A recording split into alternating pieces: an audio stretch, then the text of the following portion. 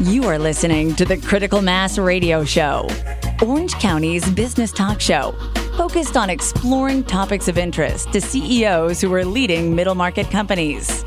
With your host, Richard Franzi. Hello and welcome to this edition of Critical Mass Radio Show and Podcast. I am your host, Richard Franzi, and this is podcast episode number 1172.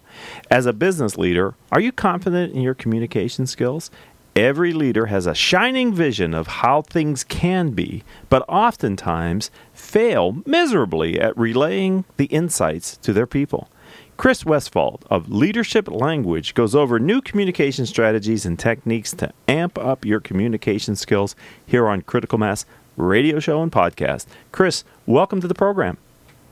Thank you so much for having me. It's a pleasure to be here. I'm looking forward to having this conversation. I believe that a key component of leadership is effective communications. It's a two-way street, and I work with CEOs here in Southern California, and I have the opinion that it is their responsibility to ensure that they have effective communications with the people that work for them. So let's start with this question. How in your research in writing the book does communication create results that CEOs need in their business? Well, the research that I point to is a recent study that was conducted by the Harvard Business Review that says over 2/3 of managers are uncomfortable communicating with employees for any reason. And if that statistic sounds outrageous, you're reacting the exact same way that I did when I read it. But this was in Harvard Business Review. And, of course, that number changes when it's a confrontational or corrective conversation. And the point is this. When I read statistics like that, it points to the importance of exactly what you were saying. Leaders today have a greater obligation, more of an obligation than ever before, to communicate with clarity and to make sure that they're providing the direction and guidance and listening that their organization deserves. How do you view emotional intelligence linked to communication skills? Do you draw a connection between the two? And if so, what is that connection? It's vital. I think the thing that's interesting about emotional intelligence for me is not just the empathetic aspect, right? The ability to sense others' emotions, but the ability to regulate your own. In other words, not to lose it in the face of difficult circumstances. And I think the ability to maintain composure and to focus on what really matters in the midst of crisis, in the midst of uncertainty, is vital for leaders today. And leadership communication is really about being able to be clear in the midst of uncertainty because, as the old saying goes, the only thing constant is change. Uncertainty is all around us, despite our dashboards or calendars. And I'm saying this, Richard, as a consummate planner. I like to plan out everything. Sure. But as the saying goes, man plans, God laughs. So we're talking leader is the one. We're talking with Chris Westfall. We're talking about his book, Leadership Language, and the tagline is using authentic communication to drive results. And so that's kind of why I wanted to open it with how does authentic communication. So let me back up because we didn't define that term, which is important enough for you to put on the cover of your book. Tell our audience from your work, what is authentic communication? Authentic communication is about expressing who you are. It's about connecting your vision to the people that matter to you, because nothing of any value happens without the involvement of other people. And a leader's job is to get others enrolled and engaged with a story it's not just about trying to convince people of a pretty lie. It's about bringing your story and your vision to life, not just for yourself or for your organization, but for the people who are part of your team. And when you look in that direction, you learn a lesson that I learned when I was talking with a client of mine. I was working with this guy, and he's based out of Hungary. And I was doing a coaching session with him, and he speaks like 5 different languages. And I asked him a stupid question. I said, Eric, I'm going to ask you a dumb question. Why are we speaking English today? And he said, well, that's easy, Chris. It's because it's the only language that you understand. And leadership language, that authentic connection that's at the heart of true leadership, is about speaking the language that your audience understands, and meeting people where they are so that you can create the results that you need. It's another way to say it is finding common ground so you can create uncommon results. Excellent. We're talking with Chris Westfall. We're talking about his book, Leadership Language. You know, one of the areas where I find that leaders sometimes are most uncomfortable in their communications is when they're trying to effectively delegate responsibility to the people within their organization. From your research and the collaboration that you did to putting the book together, do you have any advice? First of all, do you share in my bias that effective delegation requires effective communication? And if so, any thoughts on how leaders might be able to better communicate when they're trying to delegate? Well, first of all, I agree with you 100% that if you can't communicate effectively, you can't delegate effectively. But when it comes to that delegation conversation, right, that transference, if you will, of a task, a vision, an objective to someone else, for leaders and entrepreneurs, the real communication challenge so often, and tell me if you see this in the coaching that you do, the real communication challenge is not about what verb you're using. It's about being able to let go, and being able to let go in a spirit of trust and true empowerment. I mean, I think it was Booker T. Washington who said, the greatest honor you could place on a man is to offer him a task and let him know that you trust him. And I'm kind of paraphrasing that, but I think that providing your vision in a spirit of trust is really the key, and that's much more effective than what verbs you might choose. It's about letting people know that you believe in them and that you believe in yourself enough to give the task over. That's often the first step. I mean, do you see what I'm talking about? Yeah, I do, and you lead me into a follow-up question, which is in the book. You position that authenticity, which we talked about a little bit earlier, trust, which you just brought up, and then a third quality, vulnerability, are leadership superpowers. I'm wondering, as it relates to effective communication and aligning people, inspiring them to a vision, how do those three become superpowers for the CEOs and business owners that are listening to the radio show today? Anyone who's listening to this show, you've got to differentiate between the leadership persona and the leadership person. And creating a persona is not authentic leadership. And it's easy to do. It's easy to hide behind the big office, the big title, whatever the case may be, whatever those labels are that create the borders around who you really are. The CEO, the executive, the person in the C-suite who really understands leadership, understands that we are all human, and that to deny that humanity is to deny your leadership power. Now, I'm not suggesting that you walk into a meeting and cut open a vein or open your purse and dump everything out. That's not what I'm saying. But acknowledgement is vital to your impact as a leader, and acknowledging your humanity in an effort to use trust and authenticity, honesty. These are your superpowers, and these are your secret weapons, because it's what the other folks aren't willing to do. And if you're not willing to be vulnerable, I wonder, is leadership really a fit for you? Because if you're trying to keep up a persona, how can you create the kind of real connection that you need to drive your business forward? And if people meet you and they say, "Hey, listen, I liked your avatar better," right? If there's a disconnect between your URL and IRL, which is in real life, you got a challenge. You know what I mean? And the reason I say that, Richard, is there's so much talk about personal branding, and social media is so important, and the leader as icon and the leader as brand. That's an important message. But I'm going to tell you, from my perspective, at the end of the day, you gotta be you got to be comfortable with your humanity, and you have to be able to admit what it is that you're not good at, because that's the first step in finding people who are.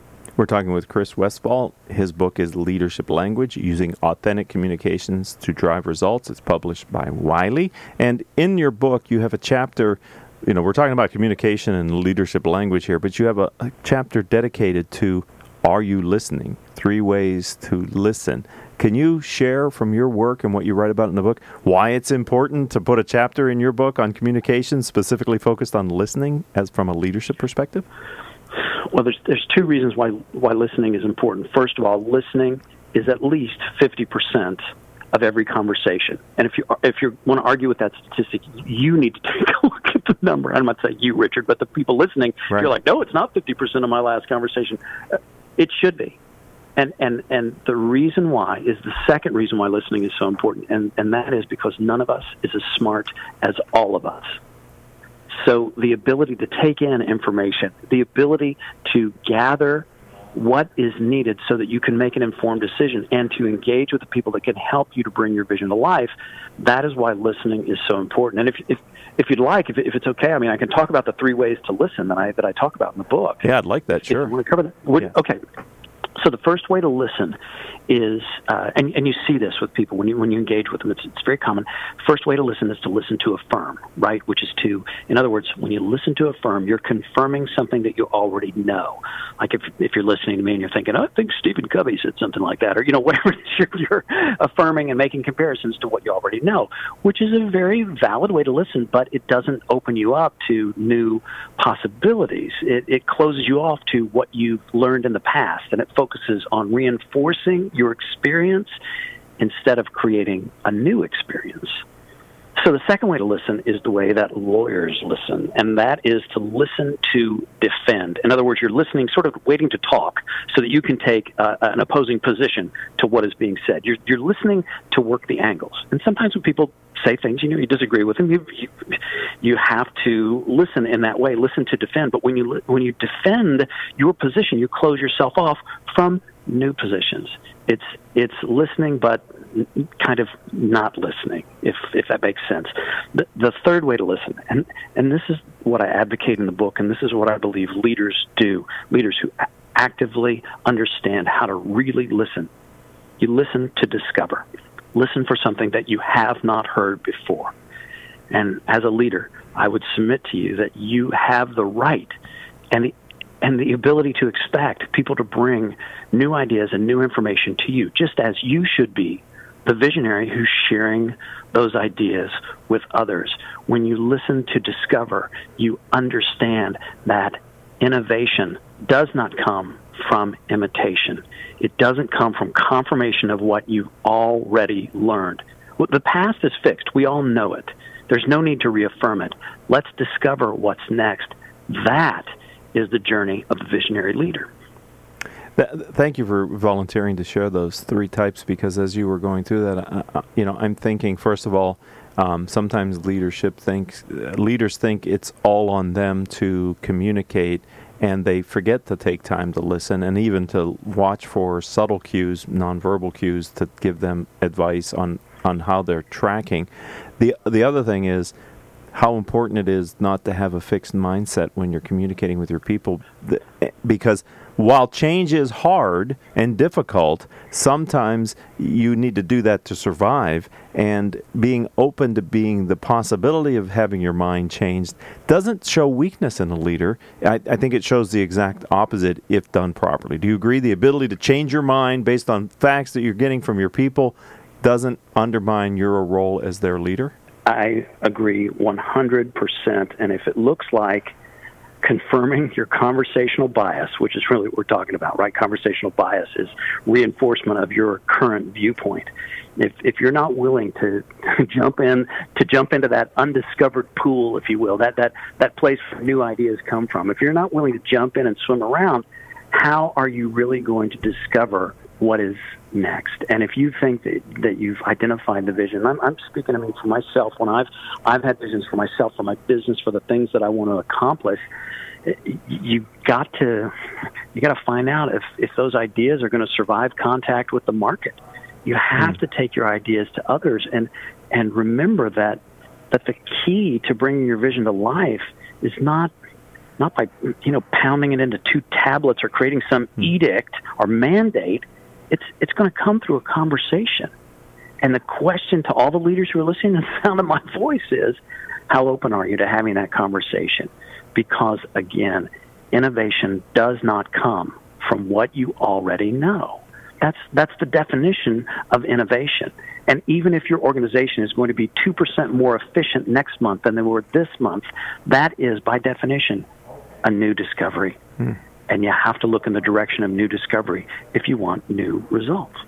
We have a few minutes left here on Critical Mass Radio Show and Podcast with author Chris Westfall. His book is Leadership Language, Using Authentic Communication to Drive Results. In the book, you make a statement or assertion that the simplest message is always the hardest. What do you mean by that? Well, actually what I say is the simplest message is the strongest. Oh. And if that's what I'm trying to say, because if that's not true, then you should make your next PowerPoint slide as dense as you possibly can. Right? I mean, Richard, really, it goes back to a simple quote from Albert Einstein, who said, if you can't explain something simply, you don't really understand it. And so many times when I work with leaders who are focused on sales and business development, I ask them this question: how many reasons does your customer need to buy into your idea? And I make a multiple choice. I say A is 47, B is 16, C is 4, and D is 1. And you know as well as I do, the gig is finding that one. And I submit to you that leaders are looking for that one. The way that you find it is in conversation. That's interesting, because I was having a coaching session today with one of the CEOs in my community, and it's a strategic communication that she's planning. And my position to her was, look, your argument will only be as strong as your weakest point. So rather than overwhelming with volume, you should really just find the few that are the strongest points that you want to make and stay with those. Because I have seen when someone ask a question of a leader, the volume of the answer increases rather than the quality. It's sort of like, I'm going to overrun you with quantity so that I'll beat you into verbal submission by trying to answer your question, either intentionally or unintentionally. Does that sync with your research and work, Chris? It makes so much sense. And if someone is trying to hit you over the head with their credibility, or if they're trying to leverage some subject matter expertise, I mean, the true leader is the one that makes their expertise accessible. And I think, go ahead. I'm sorry, I'm just getting pushed by the engineer, and I have these random thoughts that are coming in based on our conversation, but I don't have enough time to fit them all in, so I'm going to manage a little harder here for the last couple of minutes that we have. What role does asking questions play in leadership language, using authentic communications to drive results? If you want to drive results, you want to drive the conversation, and you have to ask the questions that are going to get people to provide the answers that you need. For example, back to the coaching example that you were talking about, when I work with my clients, I ask them, could you turn this, whatever this issue is, could you turn it into a one-word story? And that helps people to simplify. And it's not easy to do, but that's part of what the coaching looks at is, for me, could this issue, this challenge, this product launch be a one-word story? We try to boil it down to its simplest form. So the power of story is well understood. I mean, it is how we communicated for centuries, right? I mean, the graphics and images, and we all remember the buffalo on the wall of the cave and all that kind of stuff. Right. So final question for you here today on Critical Mass Radio Show, Chris, is help our leaders understand what you mean by story in your book, Leadership Language, Using Authentic Communications to Drive Results. It's easy to think, and it's easy to believe in the lie, that the facts speak for themselves. And I'll give you an example to prove that this is not necessarily true. I will give you a fact.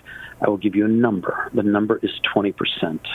And I ask you, 20% chance of rain in Seattle, Washington today. Would you say that is high or low? I would say that's low. I would say it's low, too. Now, 20% chance of a fatal heart attack today. Would you say that's high or low? That's high. Number's the same. Got it. So you see what's going. So is it high? Is it low? The answer is, and I'll leave you with this thought: context conquers content. If you think the facts speak for themselves, numbers, facts, and data are points in a narrative. and it is the narrative that brings the numbers to life. Think about that. So we've just left them wanting to know more, which is never bad for an author with a fine book like you have written. If someone would like to learn more about your book, Chris Westwald, Leadership Language Using Authentic Communications to Drive Results, where would you say they should go online? Of course, you can head to Amazon. You can find it at bookstores. And also, if you'd like to know more about the title or about me, my website is westfallonline.com. And one additional resource that's available is my YouTube channel. I have over 2 million video views, and that's youtube.com/WestfallOnline. And Westfall is spelled? Westfall, like the direction and the season. Well, Chris, I've enjoyed talking just about some of the highlights of your wonderful book. Thank you for being a guest here on Critical Mass Radio Show and a part of our community. I appreciate your time today, my friend. Well, I'm honored, and I have a lot of respect for what you're doing. So thanks for letting me be a part of the story. I appreciate it. My pleasure. I'd also like to thank our engineer for today, Paul Roberts, and our producers, without whom we could not do this show, Joan Park, Crystal Nunley, and Haley Stern. If you'd like to connect with me on social media, why don't we start on LinkedIn? I'm Richard Franzi, Franzi. Until next show, I hope all of your business decisions will move your company in a positive direction. You have been listening to Critical Mass Radio Show Business Talk Show, focused on exploring topics of interest to CEOs who are leading middle market companies. With your host, Richard Franzi.